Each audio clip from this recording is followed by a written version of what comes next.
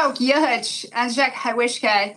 Good morning, Chair Leger Fernandez, Ranking Member Obernolte, and distinguished members of the House Subcommittee on Indigenous Peoples of the United States. I am Fawn Sharp, Vice President of the Quinault Indian Nation and President of the National Congress of American Indians. On behalf of NCAI, thank you for this opportunity to provide testimony on H.R. 5549, the Indian Health Service Advance Appropriations Act. Indian country has long supported advance appropriations as a pragmatic solution to the impact of funding disruptions that we've experienced all across the IHS system. IHS regularly faces the possibility of sporadically discontinued services based on the political terrain of Washington, D.C. Recognizing the importance of this issue, the National Congress of American Indians Executive Committee unanimously passed a resolution in support of advance appropriations for IHS in 2019, and the consensus of tribal support has continued since. Further, this administration has put forward advance appropriations and mandatory appropriations for IHS in the president's budget. This represents an historic shift and an opportunity for Congress to restore one of the promises made to our ancestors, the guarantee right to health care. Congress has the power of the purse, and it is time to honor your obligation and promises by providing adequate and appropriate funding for Indian country's healthcare services. Passing H.R. 5549 could not be more timely, as Indian country faces a combination of the ongoing crisis affecting IHS operations as well as service delivery. First, as the Broken Promises report details, and as I've testified to Congress before, the current funding for IHS as discretionary spending represents an investment that is more than 56% less than the national healthcare spending per capita. Just this point alone proves the continued funding crisis facing IHS.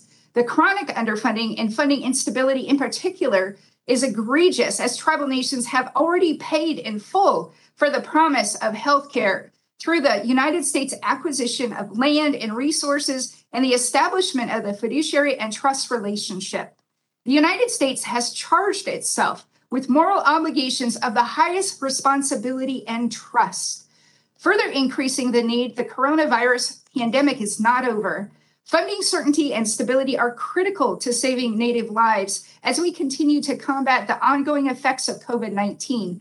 As we have seen, COVID-19 disproportionately impacts American Indian and Alaska Native communities due to our underlying health disparities. When Native Americans already face a life expectancy that is 5.5 years less than the national average, advance appropriations for IHS will provide funding certainty and ensure continuity of services in the case of any patient surge due to COVID-19, the flu, as well as any other emergent health need. When public health concerns develop rapidly, it is the stable healthcare services that represent the first line of defense. When we consider the efficacy of our healthcare system and the optimization of federal funds, advance appropriations for IHS are essential to providing for the security of our communities. During the COVID-19 pandemic, Congress has sent historic and long-needed influxes of funding into Indian country, but the economic crisis caused by the pandemic still remains. According to the Bureau of Labor Statistics, Indian country currently faces an unemployment rate more than double the national average. This data reveals that Indian country's labor market would be considered catastrophic if it were representative of the full U.S. economy.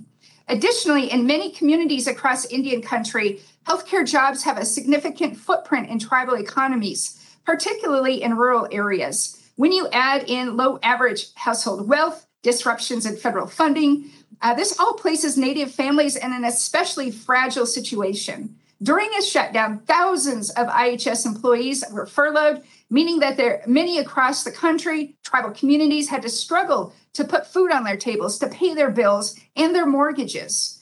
The effects of short-term continuing resolutions further the disproportionate harms to IHS patients and the communities they serve. It makes it difficult for IHS to plan, provide care, and protect Indian country when it needs it the most. Advance appropriations for IHS are a simple promise that the United States honors and upholds its treaty and trust obligations, a promise that Congress will enact solutions that cease the generational trauma and undue suffering of Native people, and a promise of certainty and security for Native communities and our most vulnerable populations. As Congress works to restore the promises made, all options must be on the table. We urge Congress to pass H.R. 5549 and secure advance appropriations for IHS. Native lives matter and they can no longer wait. Siakuel, thank you. Thank you so much for your testimony. We have been called to vote, and we have three more witnesses. Oh, yes, three more witnesses. I truly, truly apologize. I want to thank you for your patience. We only have, I believe, 2 votes, so it should not take us longer than 20 minutes if we can all commit to voting and as quickly as possible and heading back. So we will be in recess for 20 minutes and resume our testimony after the votes. Once again, I thank the witnesses for their patience.